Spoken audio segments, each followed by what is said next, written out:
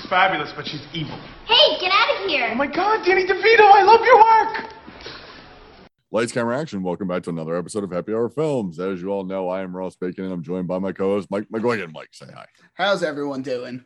And as you should know by now, we're a podcast, cracks open beer, talk about some movies, blah, blah, blah. So this week we're finishing up our one actor, two performances part due, and we're doing the long anticipated DeVito cast because we will be talking about the Neptune, New Jersey's own Danny DeVito.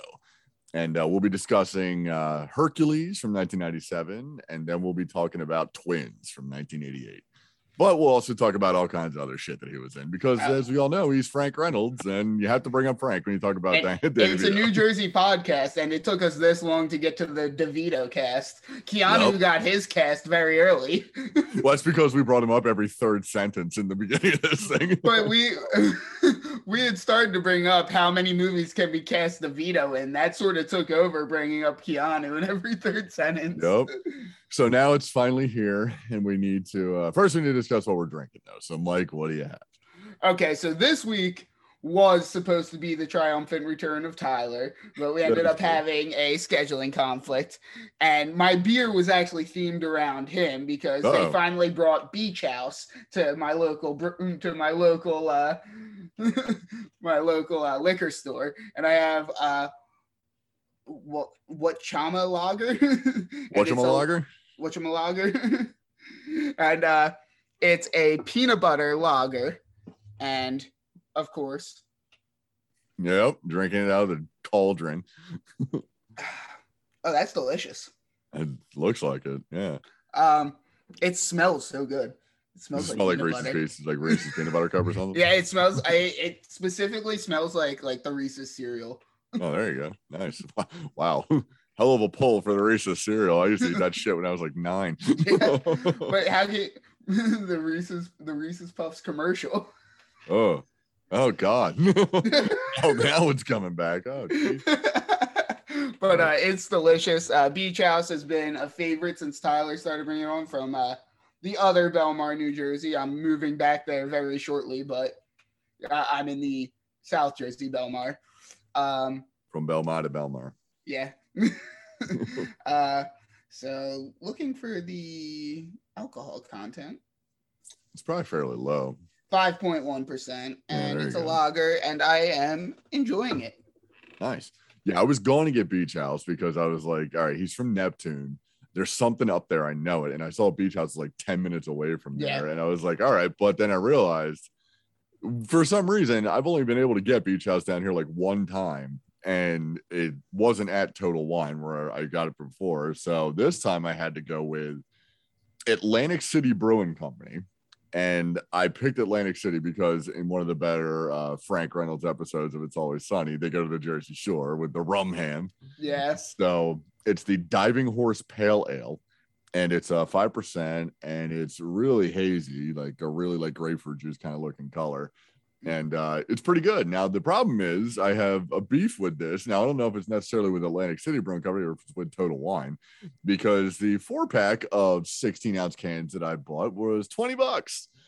So that's $5 a fucking can. So this better be the best fucking beer I've ever had in my life. That I'm chilling at $13 for this 4-pack. Yeah. Nope, that's not a $5 beer.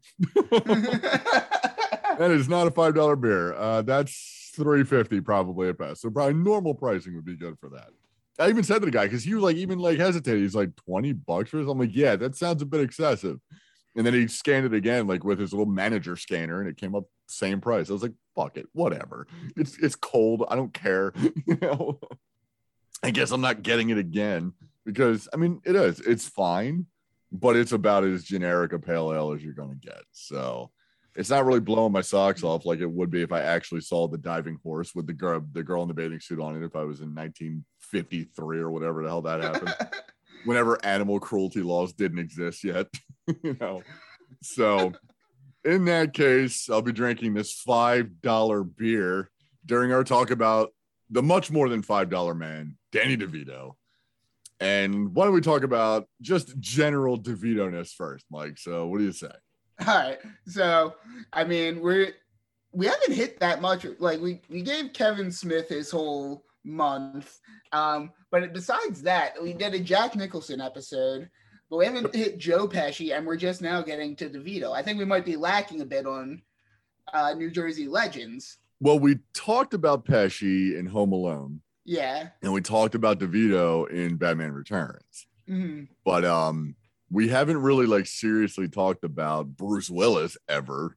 Like we talked about Die Hard, but we didn't really talk about Bruce Willis. Though also Bruce Willis is less affiliated with New Jersey than the others, I think. Right. Yeah, he's absolutely from here, and he went to high school here. He grew up here and all that. He's not. I don't know if he's as synonymous with New Jersey as definitely not someone like Kevin Smith, but not even someone like DeVito or Nicholson.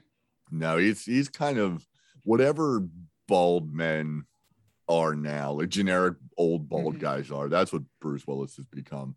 You know? It's like no one cares about him anymore, and if they do, it's never for anything good.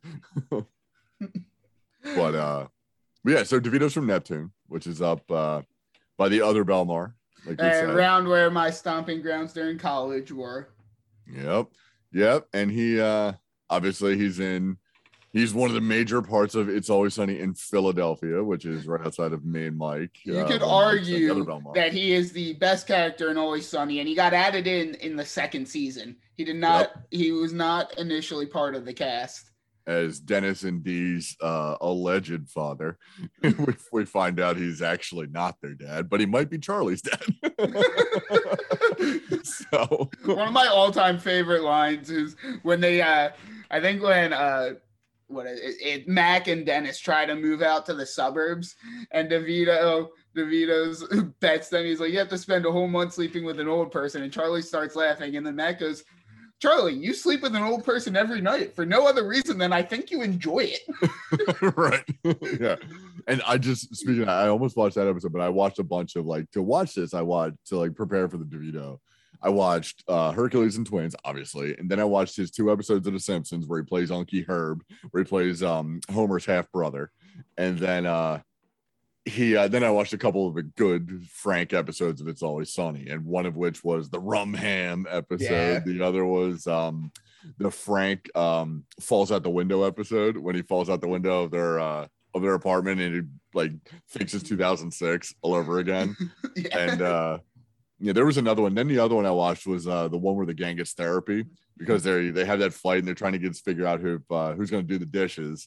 And Frank it's some of the best acting I think DeVito's ever done. Just his unzipping is what he yells. Like, oh, you unzip me. You unzip me. And his just running through his whole horrifying childhood.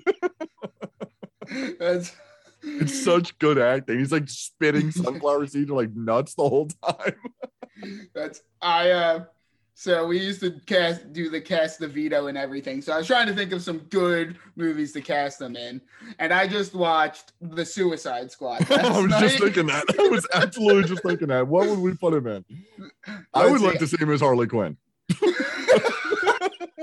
I wasn't even thinking that, but I love it. Give him her ponytails with the different colors, all that, just because he plays Mantis Toboggan and It's Always Sunny, whatever the art gallery is with the big wig. You can do it. So I was thinking he could be the voice of the giant starfish monster. Oh, Starro? Yeah. Starro. DeVito the Conqueror. He could be Polka Dot Man.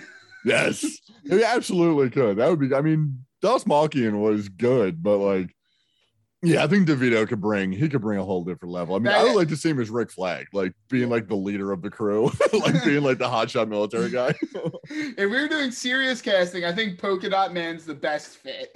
Yeah. Oh yeah. I mean, or again, he's doing the voice of Starro or King Shark or something, or Nanue, whatever they keep calling him. King Shark. The thing is I can't take away Stallone from King Shark. Stallone and King, I feel I need DeVito and Stallone in this, and Stallone doesn't work anywhere in this besides as King Shark.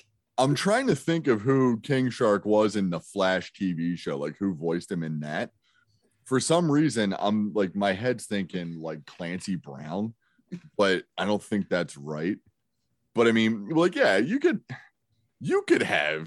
absolutely have DeVito be King Shark. It would just You be could more of like also probably have him be like any of the throwaway cameos in the first scene of the movie. yeah. Yeah, that's it. Yeah, just be like Pete Davidson's character because I mean it's Pete Davidson, so who really cares? Yeah. But or have him be like Javelin. right. That would be so good. David Hayter, whoever that is the one that I guess is a voice actor, plays him in the Flash TV show, so that's kind of a waste. But yeah, imagine they actually give Sebastian the Rat some talking parts, and it's DeVito. No, the best would be is if he's Ratcatcher too, and then they have Charlie Day be Sebastian the Rat. Because we all know Charlie's like affinity for rats, and he's like the Rat King in It's Always Sunny. So you can absolutely do that. Or you could even have him be like Amanda Waller. That'd be fun. Just to say him be like the hard ass behind the scenes. That's have him be Milton. Which one was Milton? The one where where Idris Elba goes, Milton's still here? Oh, right. The random guy, the random dude. What's Milton bringing to this? And Polka Dot Man is so distraught at Milton's death. I forget the gag with that isn't like doesn't Harley think that Bloodshot like Idris Elba is Milton? Yeah. We just had a 3-hour conversation about this. Who the hell is Milton? But yeah, I mean, and then there's like just anything like we watched. Honestly, he could have been Porco in Porco Rosso. Yeah, that would have been a good one. Because then the other animated thing that this other big animated role, I guess, is he was the Lorax in that Lorax Dr. Seuss animated movie that I think was really just an ad for like the EPA. It wasn't actually like a movie, but he was. I mean, you give him like a little Lorax. His little Lorax character looks like a little mustachioed Frank Reynolds. That's all he really looks like, you know. Yeah. but that's the thing with DeVito to like, I guess, transfer into his actual acting that he's done. Almost all of his characters, except for I think One Flew Over the Cuckoo's Nest, where he's a little bit neurodiverse, like he's a little special needs. But all of his characters are like scumbags with a heart of gold. And he's so good at playing that role. And that role, especially in Twins, but even in Hercules as Phil, or Philoctetes, you know, as Phil, he's a scumbag with a heart of gold in that too. Yeah, I'd say it's kind of he's almost jaded. Like, no one ever talks about this, but Haymitch from the Hunger Games is just Phil. He's just a copy of Phil, where he's tired of seeing all the people he trains get killed. Yeah, and because Phil's thing was Achilles is the one he trained, and of course there was that ankle, that heel that he has. But yeah, well, he talks about all the people he trained that ended up eventually dying. Right. Well, the thing is, like the gag, like the townspeople remember Achilles and all that. Yeah. But yeah, like it's funny because it's even one of like the more in Hercules in '97, directed by the guys that did Little Mermaid, Aladdin, Treasure Planet, Princess and the Frog, Moana. Mm-hmm. You know, some of the heavier hitters that they have. Like, we're first introduced to Phil. He's a satyr. And he's basically jerking off looking at water nymphs through a bush, you know? So that's kind of one of the more interesting ways that we're ever introduced to a Disney character. That's true. If he's not jerking off, he's absolutely a peeping Tom, which is almost as bad. Yeah. That's so I guess to get into Hercules, I would consider it one of the more forgettable of the Renaissance movies. Granted, even the worst Renaissance movies are still pretty high tier Disney, in my opinion. Yeah, it's not bad. I mean, I'm sorry, but Tate Donovan is the reason why this is so forgettable, because he's Tate Donovan. Mm-hmm. You know, he was a celebrity voice at the time, but like and it's almost like the opposite of Aladdin, because Scott from Full House was like, he was big on Full House, but then he's like immortal as Aladdin.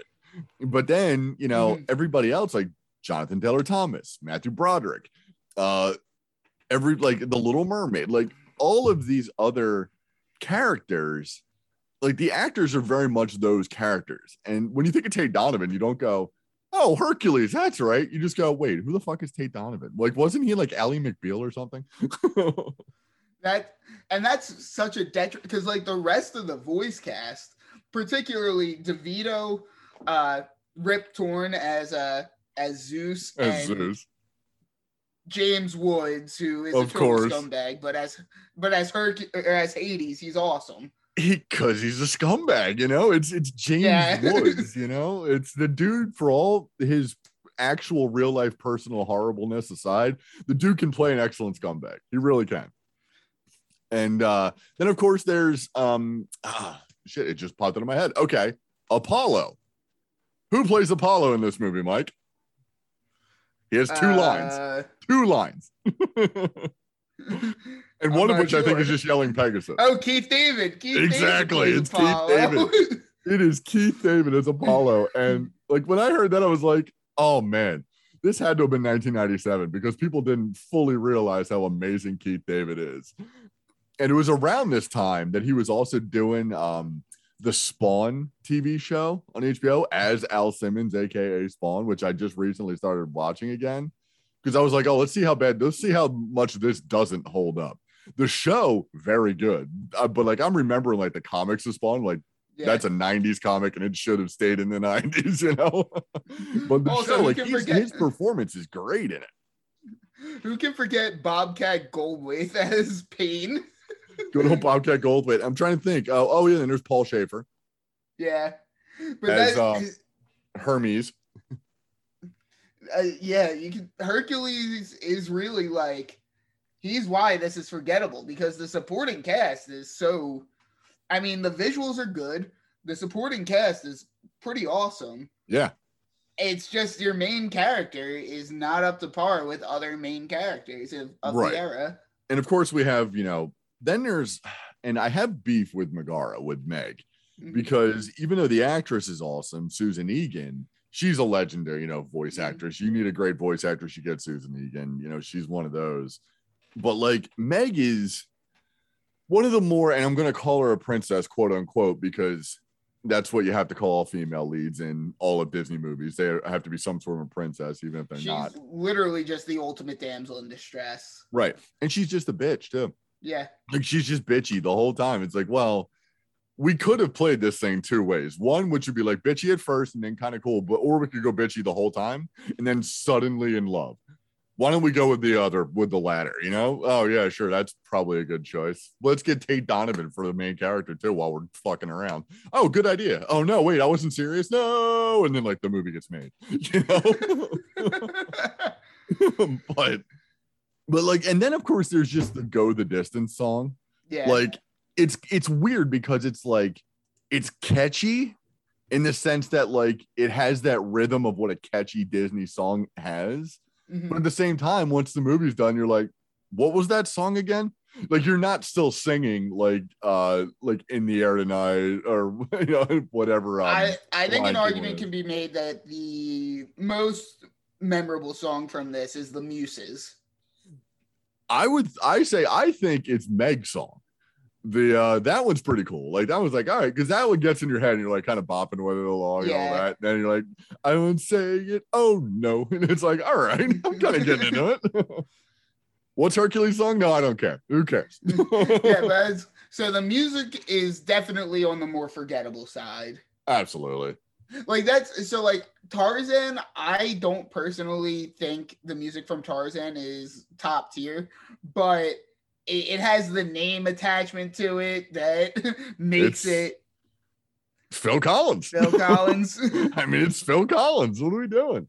And of course, there's Elton John with Lion King, and then what's her name? Vanessa Williams and Pocahontas. Yeah. You know, no, Pocahontas is the one Renaissance movie I will easily put under Hercules in terms. Yeah, I mean, well, that's because I think it's like it just. And that's, of course, we talked about on our Disney episode, the Mhm. big story with that and the Lion King. They put the Yeah. quote unquote A team on Pocahontas and let the B team make Oh. Lion King. Yeah. But Yeah. they absolutely invested all their money in Pocahontas just to watch it get flushed down the toilet. And But that's Pocahontas. I mean, it looks awesome, but Yeah. everything about it is inferior to the Lion King. and it's kind of like annoying too. Like you feel like that you feel like they're preaching to you when they're like not. It's almost like off-putting in every possible way, you know? Yeah. And then you look back and you're like, because that's the one with Gibson, right? Yeah, it's the Yeah. one with Gibson. So it's like, oh, okay, all right. But even like with Hercules, it's like, oh, this is kind of fun. It's a little jaunty. It's a little happy-go-lucky. You know, it'd be better if like En Vogue was the muses or whatever. But like or the chorus, like that would have been great. But Like I imagine if they did the Muses today, if they didn't already use Beyonce in the live action Lion King, they'd probably go with Beyonce for at least one of the Muses. absolutely, or it would be like, you know, whatever girl group of the time, you know, they can slap together or something like that. But yeah, it's again like, yeah, the whole movie is just kind of like forgettable. And then of course there's like Hercules' line of, haven't you ever had a dream? It's like, wait, Rapunzel said that shit about, you know, about 13 years later. And she did a lot more memorably, because that leads into a great song. Like you, on the other hand, are just being a whiny bitch. That's so again, despite bashing this movie, I don't dislike it. I do think it has a lot of merits. That's fine. It's fine. Particularly from the supporting cast. Like I like the character of Phil. I like the character of Hades. Yeah, and Hades is great. And obviously Phil as DeVito, he's, you know, scumbag with a heart of gold. And it's he has a lot of great lines. And I'm pretty sure is his line, remember a couple years ago when every other boy was named Jason and all the girls were Brittany? Yeah. I was like, that's a good line. All right. But yeah, and his character, like, it's weird because it's one of those characters where you look at it and you go, yeah, that's Danny DeVito. He doesn't even have to talk. Like, that's Danny DeVito. Well, they need, if they're going to do a live action of this, they have to do it soon so Danny DeVito can dress up like Phil and be part of it. Exactly. Or they can have him do that on It's Always Sunny as like man spider or that cheetah, like man cheater or whatever. I'm the trash man. Right. I start eating the garbage. He's just so good.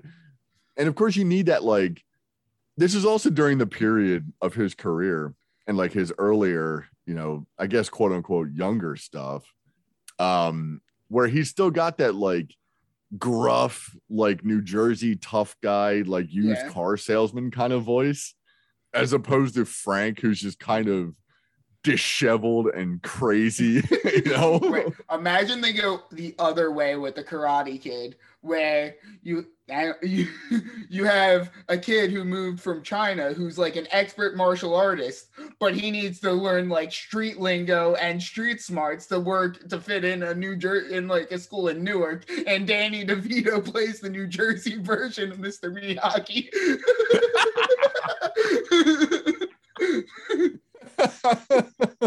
Mr.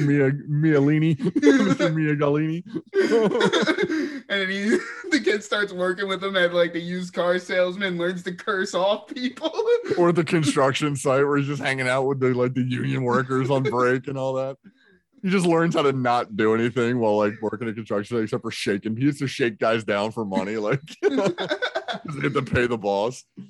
Yeah. The kid's not worried about getting beat up or anything. He's he's worried about doing the beating up. Because like anyone talks smack to him, he's already a good martial artist. He kicks their ass, but he needs to learn to talk smack back. Right, because at first he's going to like the Johnny Lawrence character would be like a local like business owner that needs to be like a pizza shop owner or whatever, that needs to be shaken down for his like, you know, protection money or whatever to give to the boss. Like, so he has to go to kick his ass, but he can't because he starts getting like the verbally attacked with like that North Jersey mafia, like, you know, Like, oh, hey, oh, like all that. He just doesn't know what to do. So he runs away. Doesn't realize he can just kick him and leave, you know? But then Mr. Miyagolini has to teach him all the ways of the street, you know? Hey, he said he was going to fuck my mother. What was I supposed to do? Right. Kick his ass. Yeah, he offered me something called gabagool. I didn't know what the hell it was, so I just punched him in the face. Turns out it was meat. Oh, well. Sorry. He's saying mozzarella weird over there. Yeah, for some reason, he doesn't say the A. What the fuck? And he pronounces the O like ooh. Right. Something about mozzarella. I didn't know what the hell that was. I just beat his ass and ran. But yeah, that's a remake I could get behind right there. Yeah, the Jersey Kid. Yeah, and have like a crossover with like Paulie Walnut show up, you know, all that. That'd be fun. That'd be real fun. I love the concept of the DeVito cinematic universe that I may have just made up in my head. Where every character he ever played was Frank, and at the end of every movie he's in, Charlie shows up just going, Frank, what are you doing? What the hell are you even doing? Yeah. Frank, you okay? You fell out the window again. You started acting like you were in The Sopranos. It was Karate Kid. It was weird. Frank, what the hell are you doing in the Pine Barrens? You hunting campers? What are you doing? There's even a campsite around here. Frank, what the hell are you doing? Dressed up like a goat? What's going on here, man? Yeah, that's the thing. He's like live. He's just walking around live actioning Phil. That's all he's doing. He's just talking to random athletes in high schools and shit, trying to train them. It's like, I can make you the best. And then I start blasting. I love the episodes where Frank's pushing for gun ownership. Yeah, where he's on the talk show. So I started blasting. But yeah, oh boy. But yeah, Hercules it's for animation wise, it's a good performance, because unlike the previous two we've had with Bale and Keaton, he's not having to match a style that was done before, like a performance that was already completed. It's him. They're not writing a script that is meant to match an already completed animation. This was animated specifically for the dialogue put forth. Right. Yeah. And so like we get Danny DeVito, but animated as a satyr, you know, a little goat man. And it's not too far off animation wise, you know, from what Danny DeVito would be given hooves.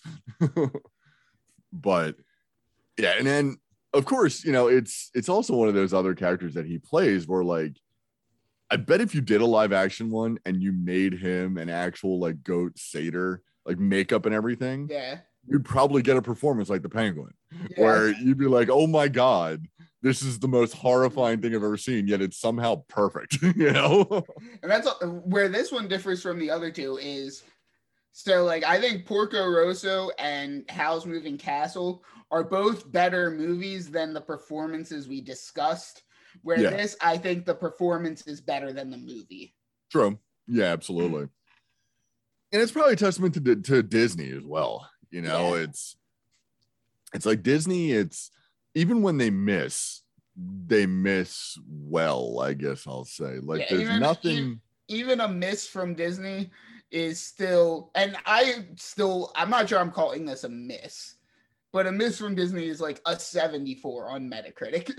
Well, yeah, I mean it's enjoyable, but it's not incredibly like memorable. You're not going to be going back to it over and over and over. I think if this came out in just about any other era of Disney, it would be remembered with higher regards. But it followed up The Little Mermaid, Beauty and the Beast, Aladdin, Lion King, and it just doesn't stack up to those movies. Yeah, the legendary ones, and it came right before, you know, the second wave hit of of more mediocre shit, you know, like your Treasure Planets and your all the other shit that like Princess and the Frog. But then when hang on, that area you're talking about, has Emperor's New Groove, and god damn it, that is a masterpiece. Well, yeah, that's the exception, obviously. And But, actually, I wholeheartedly enjoy Lilo and Stitch. yeah, it's not bad if you want to see a little bratty fuck, get her way and meet an alien friend and have Ving Rhames reduced to being nothing, But yeah, not a fan of that movie. Hey, Hawaiian roller coaster ride's a banger. It's psychotic Moana is what she is. Is that racist? That might be racist. No, because they're both islanders, it's the same thing. But it's just a little farther, I guess, east. They're both Polynesian. Polynesian, that's it. There you go.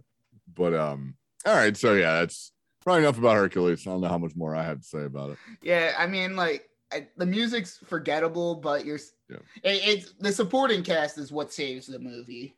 Absolutely. All right, so that was Hercules. Mike, how's your beer? I'm doing wonderful. It is delicious. Like, Mike's drinking it like an old woman with tea, like in a blanket wrapped around her shoulders, looking at it like a sunset. Well, look how from, like, big a this lake damn house. thing is. What do you want me to do? Drink it with one hand?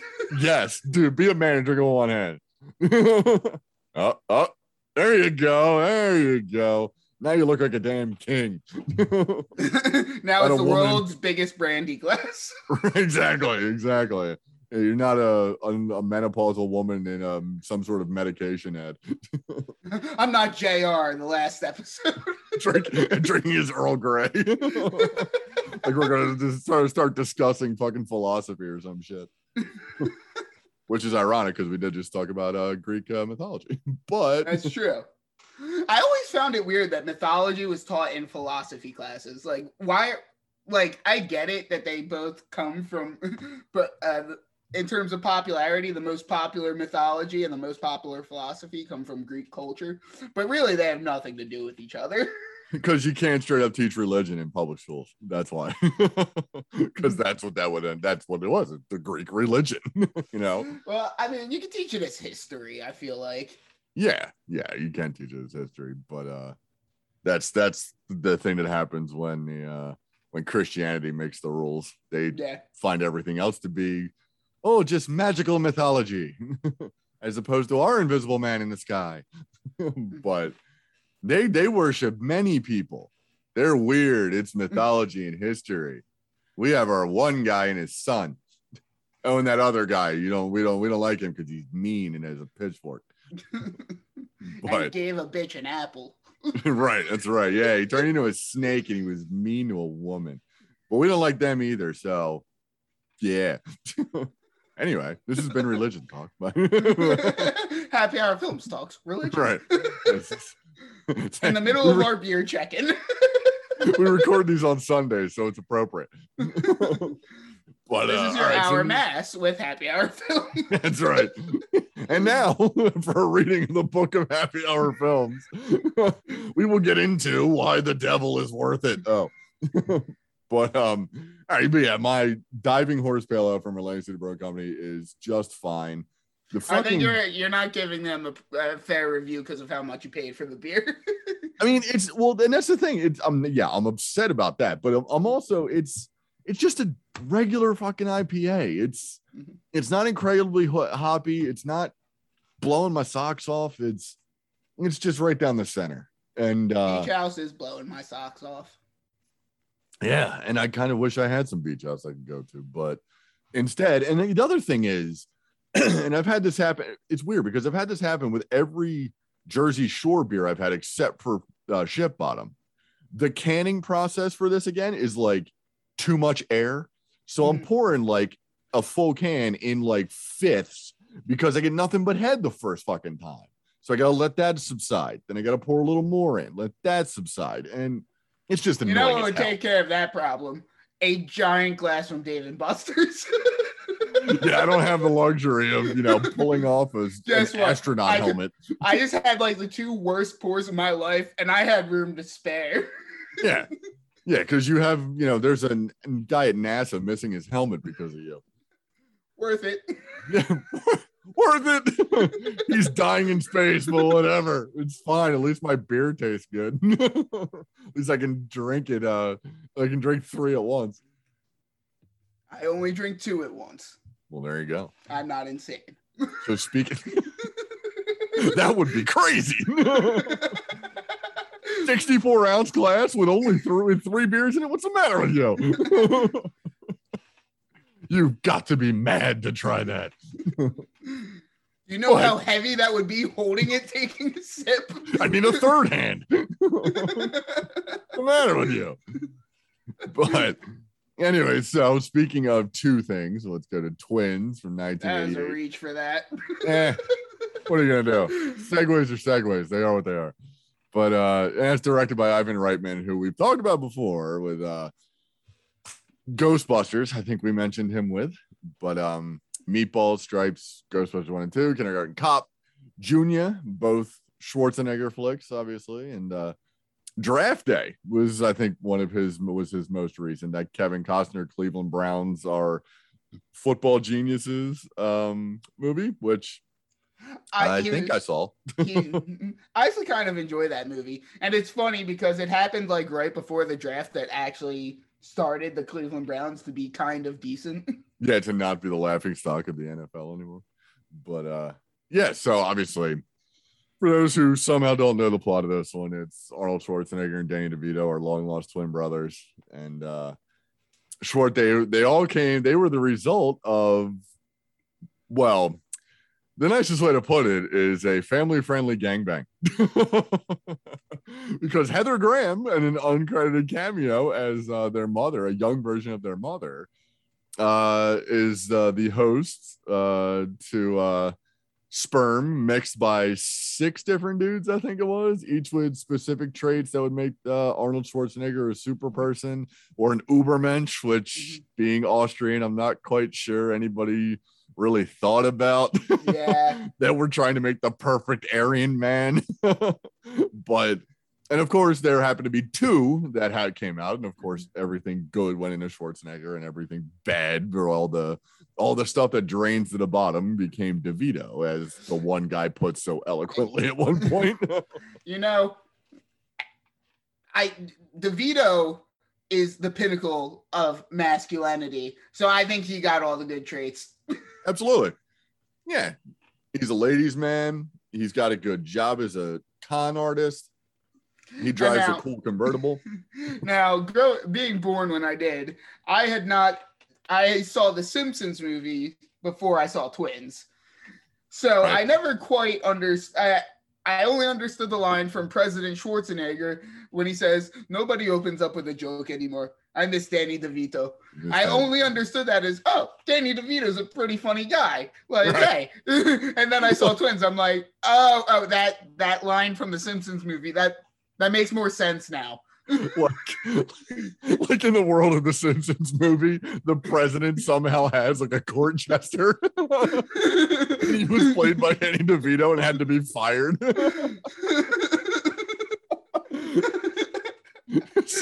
so Rainier Wolfcastle is President Schwarzenegger. He somehow had he had Danny DeVito to open up his daily briefings with a joke, and then they got rid of him. Which would be something I think the Simpsons could do well. Because as we know, but then again, that would have to be in-universe Danny DeVito as opposed to the character that he voices, which is Herb Powell, who is Homer's long-lost twin, Homer's long-lost half-brother. And it's weird because, I don't know, I think the physicality is the same, obviously, in the Simpsons because they're modeled after each other. Just one has hair. Phil had Herb. He's the one that made the baby translator, right? That's his comeback. His first thing, the first time we're introduced to him, it says Powell Motors, and he basically runs the most successful car company in Detroit, and he's a billionaire and all that. And then he has Homer. Grandpa tells Homer he's a long lost twin brother, and Homer tracks him down. He goes to visit him.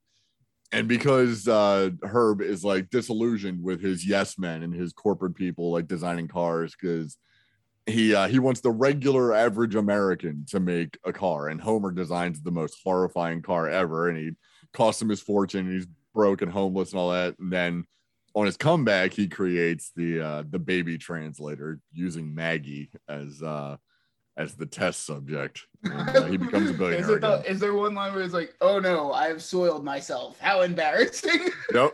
It's one of Maggie's. Yeah. One of my other ones that makes me laugh is this leash is demeaning for us both.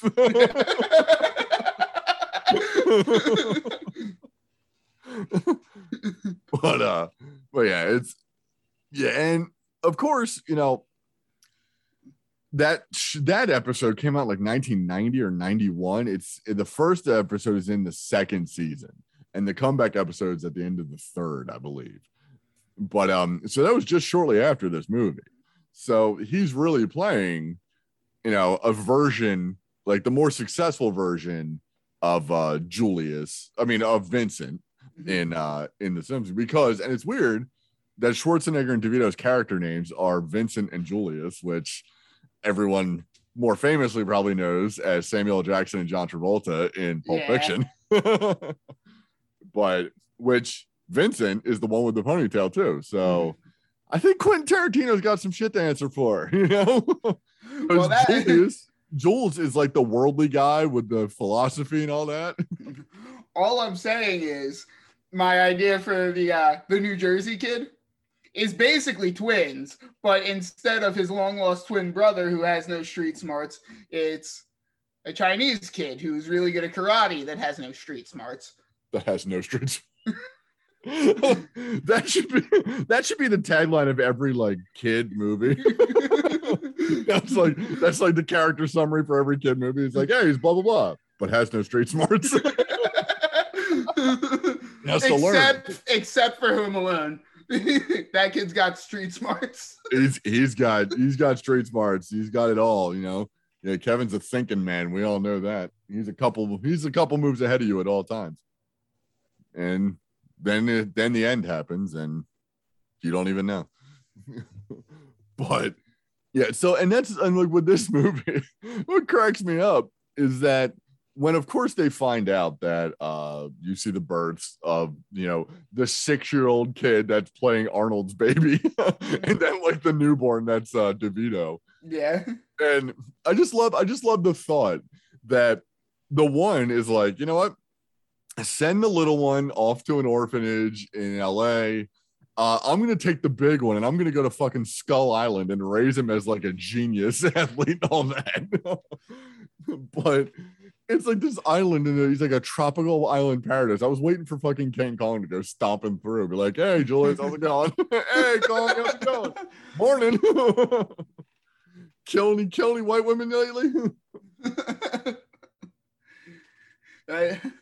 This movie, it's so like, I think what gets me about this movie more than anything else is what Arnold Schwarzenegger is wearing in the first part. He has like the suit top, shorts, and like Chuck Taylors. Well, that's because, and that's like the sign that he's like a boyish, innocent guy, because he dresses like a kid, like kind of like pretending to be an adult almost. Though at the time, the whole suit jacket over a t-shirt was kind of like the look. It's a Zach Morris look. Yeah. Like Zach Morris dressed like that all the time. But yeah, that was like the business casual at the time, But and it's really great that like, because Schwarzenegger, obviously in our Schwarzenegger episode we talked about, at least I did, how awesome he is. But in this, he's very like boyish and innocent and dorky and all that, and it's great because it plays like perfectly against DeVito's ultra scumbag. I mean, the best dynamic setter. It's so perfect when he's trying to talk to him on the phone, where DeVito's like, he's trying to talk to him in jail, and DeVito's like, you have to pick up the phone after. Yeah. So he's just letting him talk to him. He's just letting him talk. He's like, oh, okay. Right. Just mouthing along with him. And then you see that man over there? Pay him and then I'll leave. Because he's basically like, whatever, dude. Just get out of here. And then like the next scene, oh, I'm free. It's like, we're gonna have great things, Julius. And he hops in his car and runs away.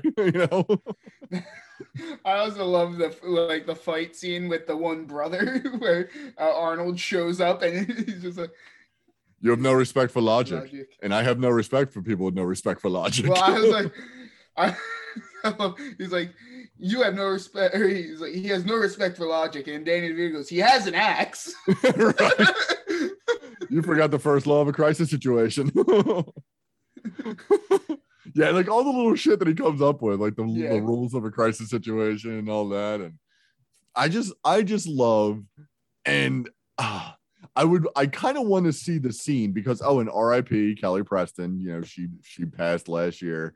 She plays Schwarzenegger's love interest in Danny DeVito's girlfriend's the best friend in this movie. And she's basically the hot one is what she is. And at one point she takes Arnold's virginity. Now, what I was waiting to see, because afterwards we see his face, like she's smoking a cigarette and he's got this like shocked, like awesome, like dazed, like that was the greatest thing ever face. I kind of wanted to see Arnold's version of Dan Aykroyd's face when he gets the blowjob from the ghost in Ghostbusters.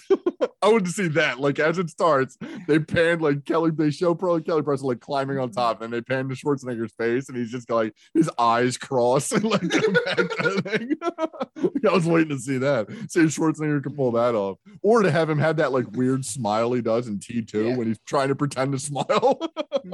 Don't we also get an "I'll be back" in this? We do, because it's a movie after Terminator. Yeah. It's a Schwarzenegger movie after Terminator. So yeah, we do get that.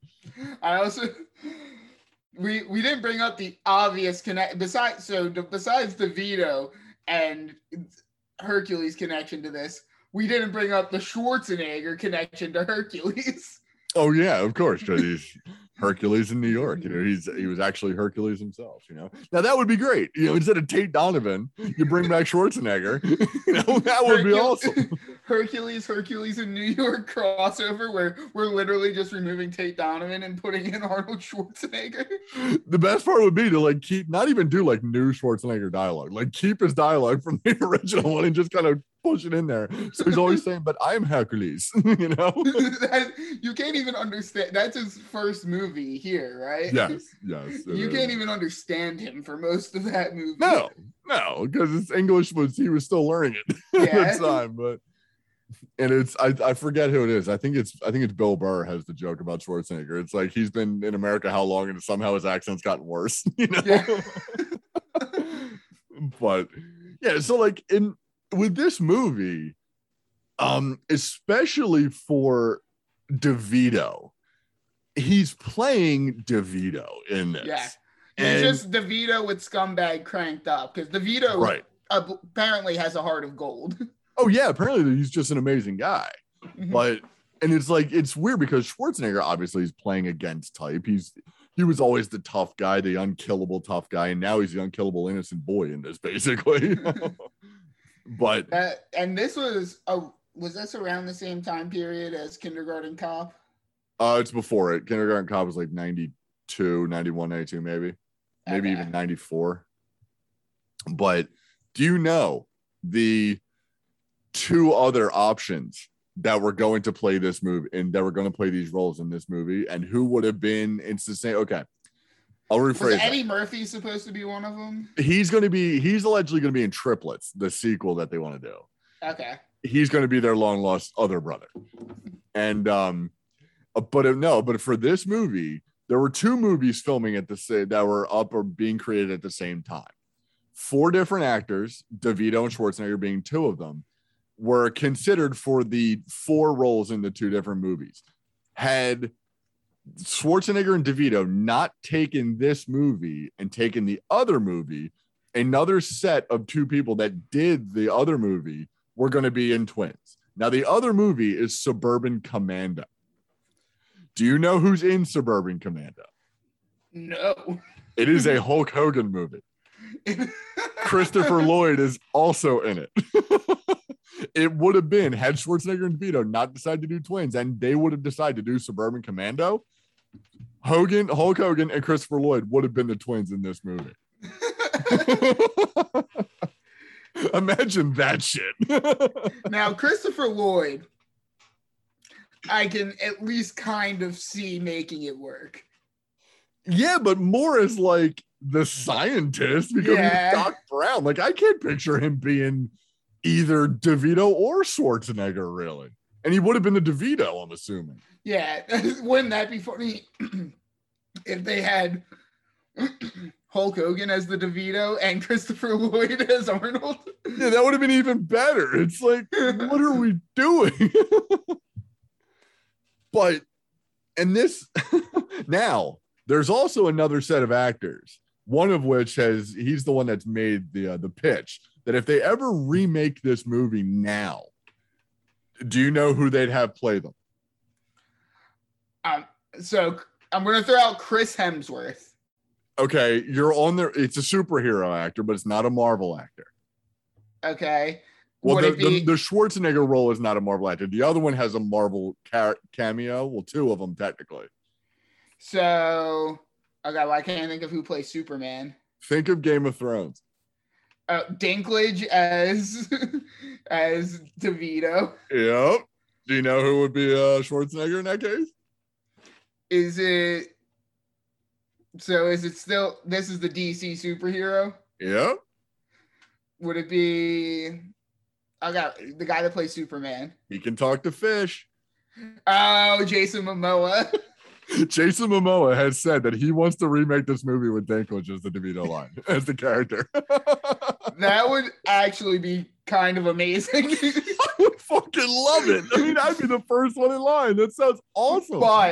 But if they're going to do that, Arnold and DeVito need to play the scientists. Yes. Yeah, they somehow need to play a role. Like, either have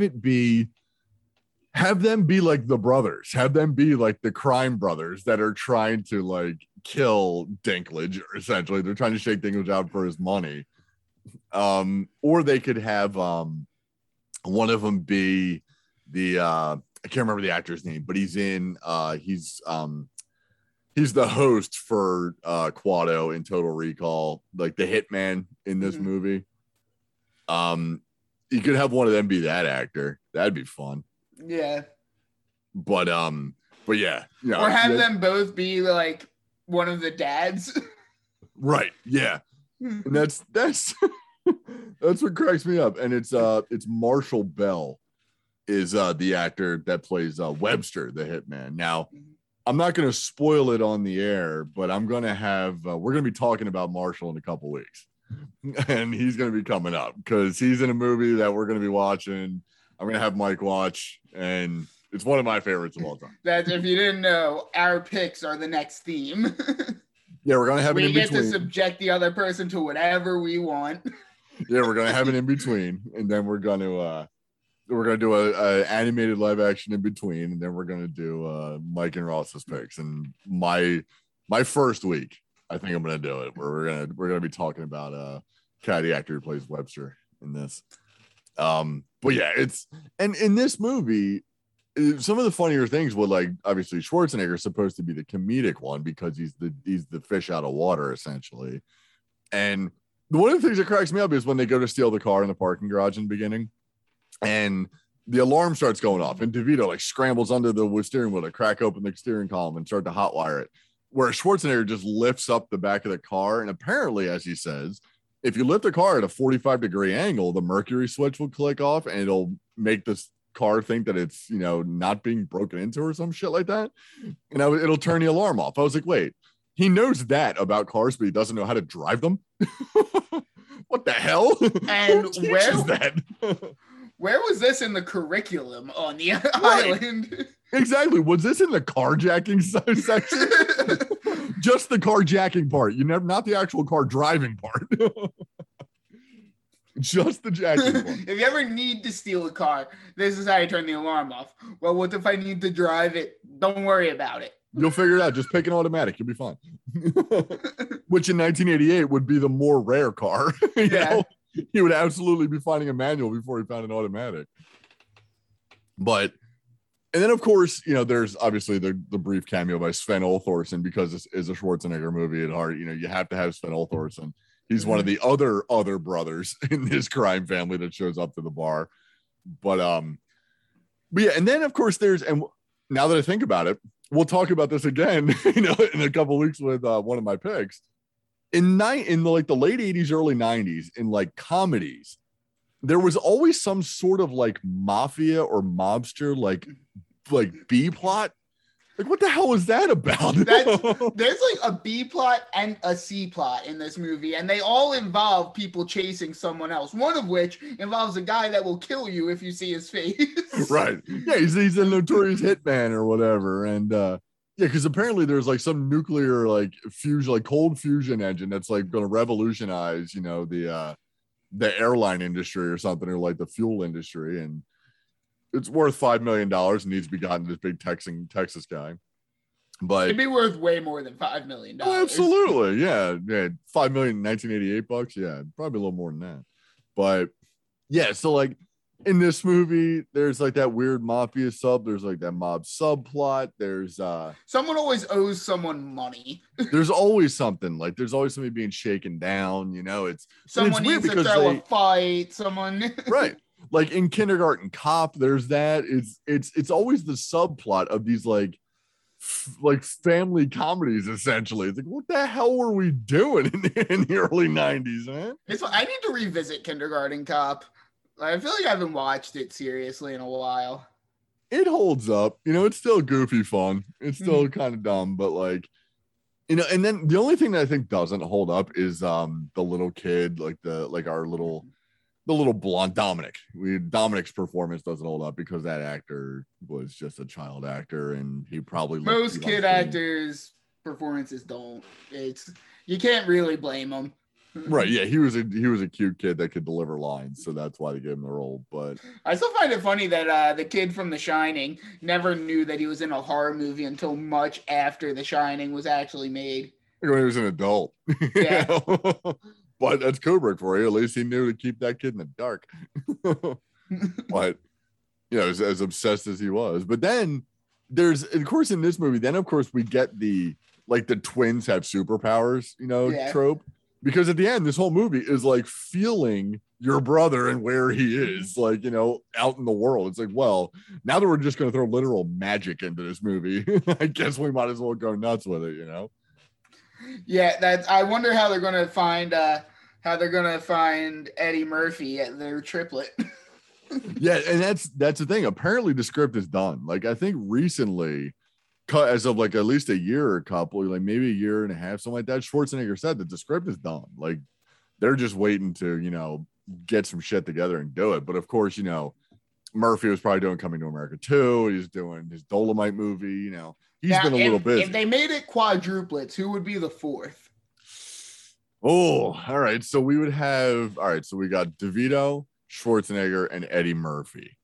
I'm gonna throw Bill Murray's name into the mix. I feel like you got to throw a woman in there. Yeah. Because they're obviously not, they even make the point in this that they're not identical twins. You don't say. well, that's exactly. It's like, that's the guy. He's like, oh, really? No shit. Yeah. But like, I'm trying to think, like, who would you say? I said Bill Murray. Bill Murray would be fun. He's a little old, but he'd be fun. I think Arnold Schwarzenegger and Danny DeVito are like 70, aren't they? Yeah, they are. But like, I'm trying, because Eddie Murphy doesn't look like that. You know, he doesn't look that age. And I'm trying to think, like, I feel like you'd have to go with a woman, but you'd need someone who is older and funny now, you know? And I don't know why it just popped in my head, but I think like Michelle Pfeiffer would be fun to say, you know? Of course, she'd be fun to say in that role. Like, I don't know why, but she'd be fun to say in that role. Like, I'm also thinking, if age wasn't an issue, I'd say Maya Rudolph, but age is an issue there. Yeah, or the other thing would be like Carol Burnett. It's like, she would work age-wise, but I don't know about her comedic skills in that, or like Lily Tomlin, maybe. I know she still acts on that Grace and Frankie or whatever it is, but yeah. I mean, ideally, you'd want to see, you know, a still living Lucille Ball. Like, she'd be fucking great in that role, just reacting to those nightmares that she's on screen with, you know? Yeah. Imagine like Lucille like dealing with a Schwarzenegger character. Like, what the hell am I doing here? Would she be perfect playing against him, though, I think, because she was just fucking hilarious. I'm struggling to think of comedic actresses in that age range. I don't know. And that's the thing, like, most of them, like you think of like Jane Curtin from Saturday Night Live and Coneheads and all that. Like she'd be pretty fun. Yeah, but it's like who was Carrie funny? Fisher, if she was alive, might have She made would have been it good. She would have been pretty fun. But like, I mean, of course, it's a movie where and of course, none of those fathers were black. So we're Yeah. somehow going to get Eddie Murphy as a brother anyway. Like you could probably work in a younger, but not like 20-year-old, but like maybe like a 30 or 40-year-old actress, like You like could just probably- something like you could Kristen prob- Bell. Yeah, Like you throw Kristen Bell in there or something like that. You find some way to work it in because I mean, you gray Maya Rudolph's hair a bit or something. yeah, we have age makeup. We can age him up a little bit if we need to, you know. And it's not even like with Eddie Murphy in there, all you have to do is age him up like 15 years. Like it's not the biggest. I mean, I don't even think you need to do that because, you know, he kind of looks like he could be a little bit older, you know. It's like they're not really going to pin down ages, you know. Yeah. But Also, we're discussing a movie where Danny DeVito, Eddie Murphy, and Arnold Schwarzenegger are all triplets. So we Somehow. might be worrying a little too much about whether things fit together. Right. we might as well throw in like I don't know Anna Faris or something, you know. Yeah. Just some random ass character like comedic actress like Melissa Tina McCarthy Fey. of all people. You know? Now, speaking of Melissa McCarthy, if you watch Nine Perfect Strangers on Hulu, she's tolerable, I guess I'll say.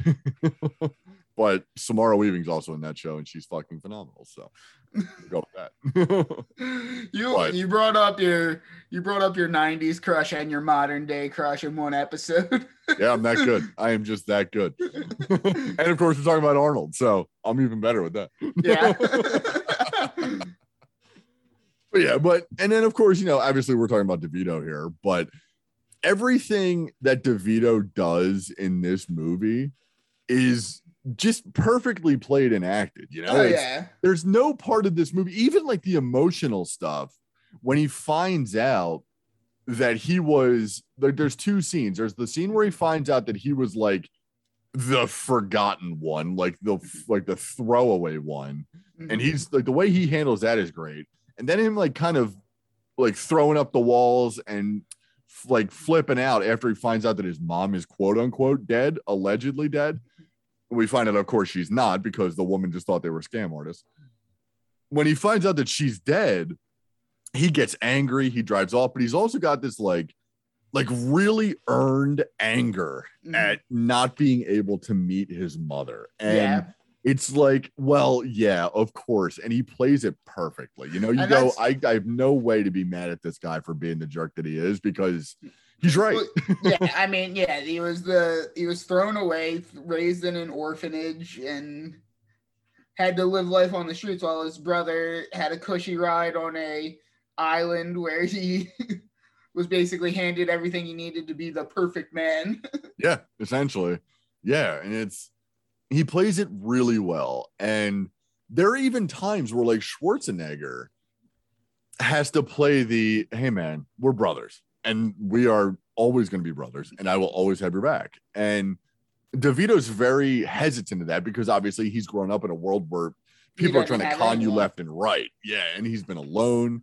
He's a con man. You know, con men are probably part of his life as well. So he obviously sees this and like, yeah, fucking right. Arnold Schwarzenegger, you are my brother. Sure thing, buddy. But then when he does kind of let the guard down, he kind of lets him in. And they have like the little scene where they're eating dinner and they both have the same movements for the cup. They move the milk to the side. They put their napkin in. They're eating the microwave like eggplant parmesan or whatever it is. But I love the scene where they actually get like the matching outfits. Right.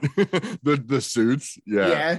What I love though is us one of the more fantastical things, obviously, other than the magical twin powers, is when Schwarzenegger's getting dressed after the shower and he has to put on one of DeVito's shirts. Yeah. And it somehow only fits him a little snugly. You know, there's no. It's the right height. It's the right height. Right. Oh, yeah, sure. It is the right length. Absolutely. I bet. And of course, he busts out of it and has to put on that "Born to Be Bad" T-shirt, you know, from the gas station, which he just rips his shirt off in a fucking gas station too, and nobody bats an eye because it's Arnold Schwarzenegger. DeVito does that, people lose their mind. I love the tagline of this movie. Only their mother can tell them apart. And even then, she couldn't because she didn't know them at all when they showed up. Yeah. But it's, yeah. And then the whole, just the whole scene at the end when they're working together to defeat Webster, when they say the third rule in a crisis, and then they kill a man with chains. And it's, they just like they look at each other and it's like, oh, right. Like we have this little connection. They're kind of yelling at each other. Like DeVito's yelling at him, like, why the fuck did you come after me? All that kind of thing. But it's really well, like their dynamic is great. And I gotta say, when I first heard about this movie, I was going into it thinking, okay, Arnold Schwarzenegger and Danny DeVito are twins. There doesn't have to be much more to it for me to enjoy it, but I did enjoy it for more than just that concept. Absolutely. And it's always good, you know, of course, me being the creep that I am, it's always good to have somebody like Kelly Preston, you know, just looking gorgeous the whole time. You haven't had creep moments that often lately. I haven't. And it's weird for this one because now she is no longer with us. So it's kind of like, it's a character. You know, it's a character. It's not the dead woman herself, you know. It's like, wow, she looked great in the coffin. Yeah, that's not what I'm saying, you know.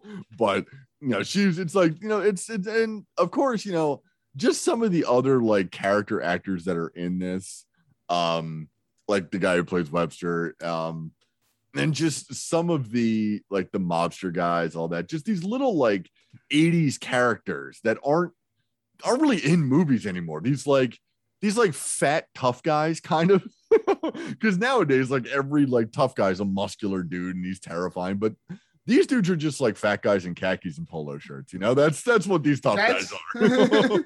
That's old Family Guy joke. He's like, this is what passed for a tough guy in the 80s. Exactly.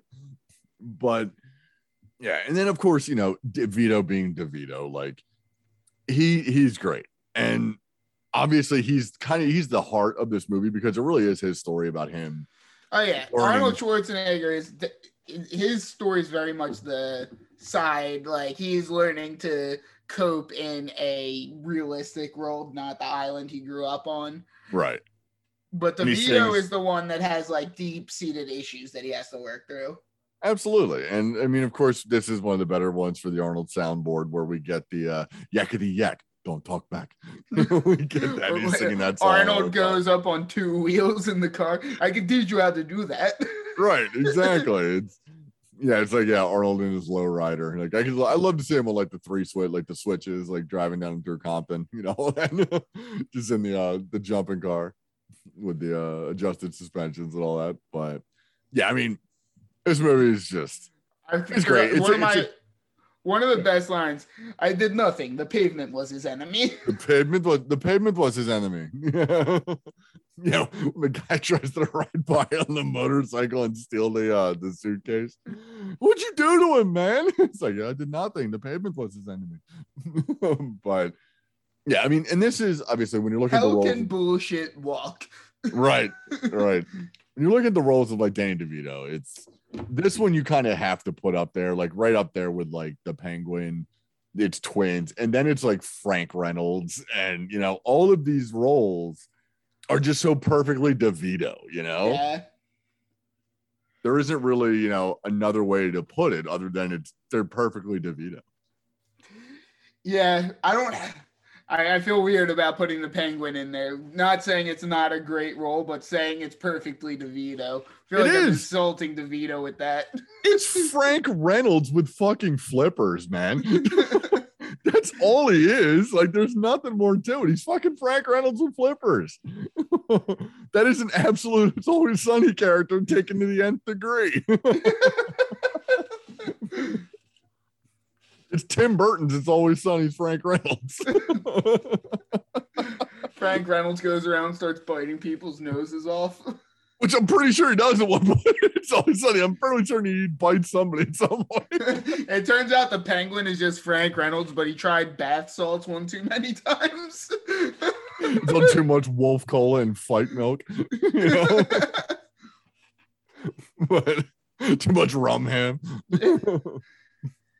Oh, and speaking of that, when he loses rum ham, when they're landing and when they're floating, and him screaming rum ham, you feel Frank's loss when he yells that. You're like, oh man, I wish he gets that rum ham back, and of course they do. You know, That's rum ham is such a great episode. Oh my god, I want to. So one time we went down the shore and we played Charlie McDennis. wow. Which one? The first iteration or the second iteration? The first iteration. Okay, so you didn't do like the Pakistan India border dance that Charlie does. No, you didn't have the horror element that Frank introduces in the second one, where it becomes Saw. We found it. We found the directions to make it on Reddit. We found the directions for the game on Reddit. Okay. Did you like try to throw it too, like Dee and Dennis do, but they only drink like water or whatever it was? You know, they're watering down their drinks or whatever. No, oh God, I can hardly remember that night, if I'm being honest. Good. I think that's the point of Charlie McDennis. It's the game of games, you know? And then you burn your action figures at the end or your flag or whatever it is. Such a ridiculous game. I mean, it is. And just some of the shit that like Frank, like DeVito's given is Frank. Like he is Danny DeVito. I think I mentioned this during the Batman Returns episode. Danny DeVito is one of our greatest disgusting eaters on camera. He can make anything just absolutely disgusting yet hilarious at the same time. It's true. Like when he's sitting in the therapist's office on the couch, just eating the nuts or the sunflower seeds, just like spitting them back out too. It's like, that's so gross, but yet it's hilarious. Like, keep doing it. I still love that I got to see Mac and Chase Utley have a catch at a Phillies game. There you go. Yeah. Yeah, that's even better. Chase Utley's retirement game. Got to go see that. Of course. Yeah, that's great. And yeah, I mean, and everybody even says that like DeVito is just, as a person, he's just apparently just an awesome dude. Yeah. You know, and you love hearing that. You absolutely love hearing that, especially with the reputation that quote unquote Jersey people have, you know, like where we're all assholes, you know, we're all edgy. Well, we are, but we're all contentious dicks. But at the same time, we do care about people sometimes, you know, and so when one of us gets gigantic like DeVito, it's good to know that he's still a good dude. DeVito is considered a really good dude. I think Jack Nicholson is considered a pretty good dude. I think it's weird though, because I think Jack, even though now he's got like a little bit of dementia going on, that's why he doesn't act anymore. Yeah. I think to the point though, Nicholson was always just Nicholson. You know, he was never anything else but like a genuine Jack Nicholson type like person. Yeah. And he never was. Yeah, he was, you never hear the stories about Jack Nicholson being like an asshole or a creep, or if he was an asshole, it's at like Laker games where he's yelling at, you know, the players or something like that. But like, you never hear the stories if he was ever a dick to fans or anything. Like, I don't think he's ever gotten that rap. Whereas Bruce Willis is like the fucking opposite of that. Like, you can't walk up to that man without him wanting, you know, without him screaming your head off. And even Joe Pesci, I don't think I've ever heard anything bad about Joe Pesci. I think Joe Pesci is probably more like his character in The Irishman than we want to give him credit for, where he's like a quiet, like his older version in that movie. He's like a quiet dude who's done some shit that like would probably shock and horrify you were you to learn the truth, but is still like a very like nice guy until it's time to like not be nice, kind of thing, like Roadhouse rules, you know. I just don't think, like, I feel like if you go up to Joe Pesci and you just say, "Hey, I'm a big fan," I feel like you'd give you like, "Oh, thank you very much." Like, oh yeah, absolutely. I need to meet him too. Be like, "Hey, man, we got the same birthday. We're essentially twins." But my celebrity saving birthday is Dave Grohl. Oh, there you go. Yeah. That'd be a fun one to meet. Yeah. Yeah, I'm also Charlie Day is also one for me, and Tom Hiddleston is also one for me as well. I think there's not that many famous people on my birthday. I think my next one is LL Cool J. Dude, LL would be fun to hang out with, especially now that he's like CBS drama LL Cool J. Yeah. You know, I'm pulling up January 14th birthdays. oh, there you go. Oh God, no. Uh-oh. What, Melissa McCarthy? Jared Leto? No, Is it Jared Leto? and I got an actual bad person, Dan Schneider, There's Dan Schneider. the Nickelodeon guy that likes feet a little too much. Oh, that's not good. The kids version of Oh, come on. Yeah, that's a bad one. Yeah, no, but I got Dave Grohl, I've got LL Cool J, and I got like Jason Bateman. Hey, Jason Bateman would be fun. Yeah, he'd be fun. Yeah, that dude's awesome. But yeah, I mean, yeah, because I just looked it up. Hiddleston's got a year on me. So he's a year older. Charlie's got a few years. He's got about 5 years. Oh, I got Slick Rick too. Hey, wait, Slick Rick's still alive? I don't know. I thought he was dead. Oh, there's Carl Weathers. I got Carl Weathers. Hey, there you go. Carl Weathers, nice. Yeah, that'd be fun. But yeah, so this has been Celebrity Birthday Talk, but whatever. So yeah, I mean, DeVito, to sum up Dan DeVito, he's just fucking awesome. Like, there really isn't a role of his where I've either been like, I don't like it, or he's not right for it. That's why we do cast DeVito in everything. Listen, especially since as an actor, he could absolutely do it. If every movie going forward only had 2 roles and a bunch of cameos, and those 2 roles were played by Danny DeVito and Nick Cage, and the cameos were all Matt Damon.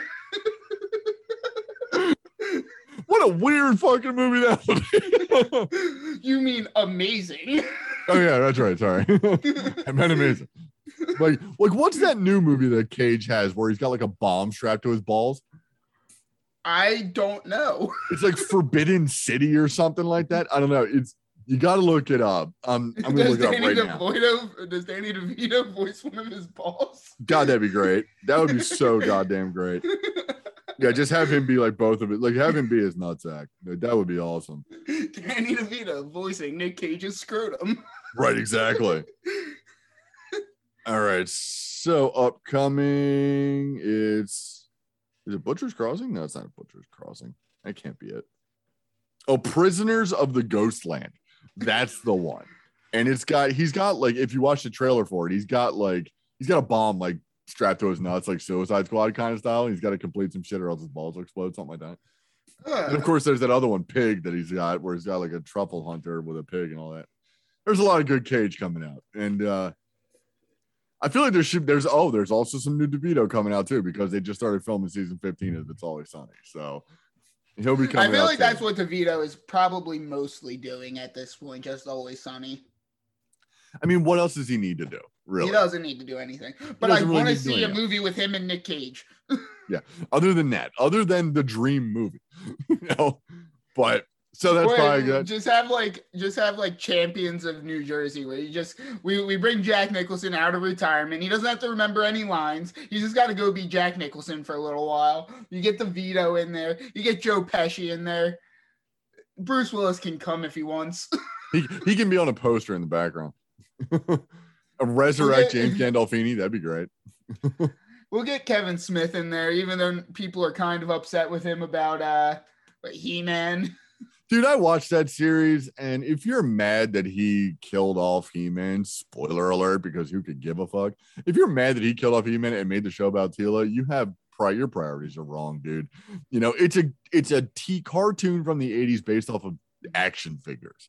How much like investment in this show could you possibly have that this would ruin your life, And the show's not even that good. It is just not even that good. No need to get upset about it. But yeah, I mean, will you have Smith either be like Silent Bob or the director? I think it'd be fun. We'll just have Jay and Silent Bob. Just him and Jay will just sort of be in scenes occasionally. Like, they don't actually have an active role. The movie just sort of happens around them, and they happen to be present occasionally. Kind of like Chasing Amy at the end. Yeah. When they're in Chasing Amy. I mean, speaking of that, Clerks 3, he's filming that now in the actual like location. He's on location too, so he's up in Leonardo. I am highly looking forward to that movie. I can't wait to see if it's are we getting Clerks 2 form, or are we getting reboot form? And that's the danger, I think, because from what I've read, it's actually Randall is like Kevin Smith's story. Like apparently Randall has like a heart attack at some point and wants to like make a movie when he recovers, and it's essentially wants to make a movie about his life. So it's essentially he's making the Kevin Smith story, but as Randall, So I mean, Kevin Smith knows those two characters, and it's hopefully it'll be just as good. But and hopefully he'll find a way to work DeVito. I mean, why not? I will call Kevin Smith up right now. Get DeVito in Clerks 3. You don't even have to acknowledge that it's DeVito. Just have DeVito walk in for a scene, and people can go up to him like, "Are you Danny DeVito?" And I'll just be like, "I get that a lot," and walk out. Or just do like the pickle fucker scene from Clerks 2, Yeah. Have that be DeVito. Or like Affleck, where he's a gawking guy, Yeah. But yeah, so anyway, that's it's probably it's been our episode on Danny DeVito. Mike, where can people find us on the internet?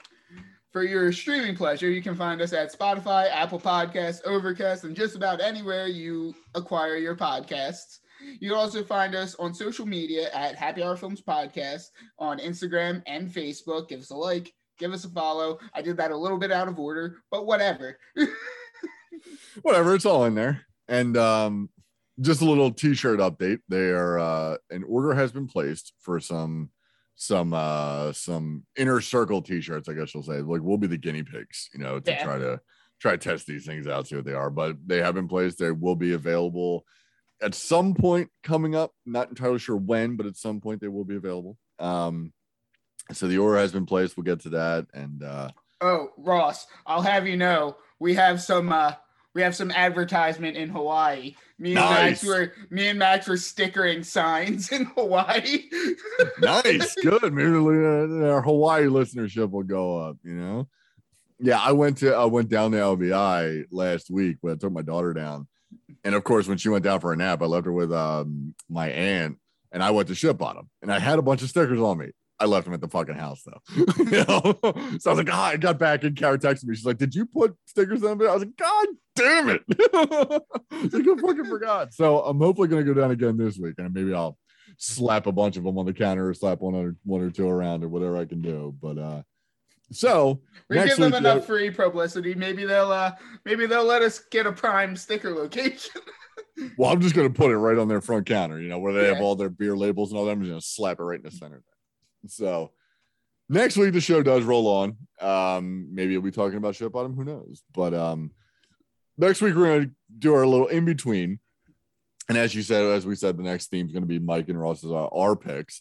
We're going to start off with some Mike picks the first week, but we'll save revealing those for the end of next episode. Which next episode is going to be in between. It's going to be live action animation again, but this time we're going to be focusing specifically on the character of the Joker. And so we're going to be talking about the animated Jokers. We're going to talk about live action Jokers. We're just going to be talking about the Joker in general.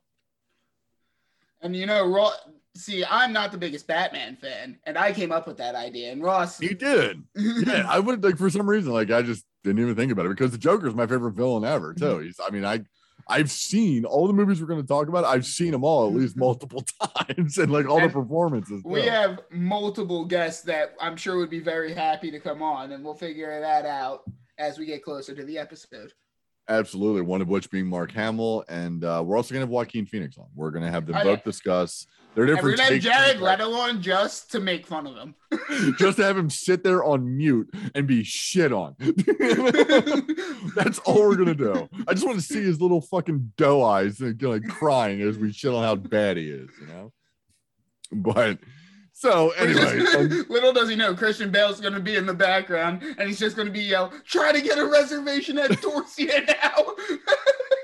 He's actually going to murder him with an axe, live on our show, just in the background. It's just going to be, you're going to hear it in the background. Christian Bale's just going to sloppily chop up Jared Leto. You're going to hear the vague sounds of Huey Lewis in the news. Right, exactly. So you'll have to tune in next week when that absolutely happens. So until that time, I have been Roast Bacon. I've been Mike McWigan. We'll see you guys next time. So long.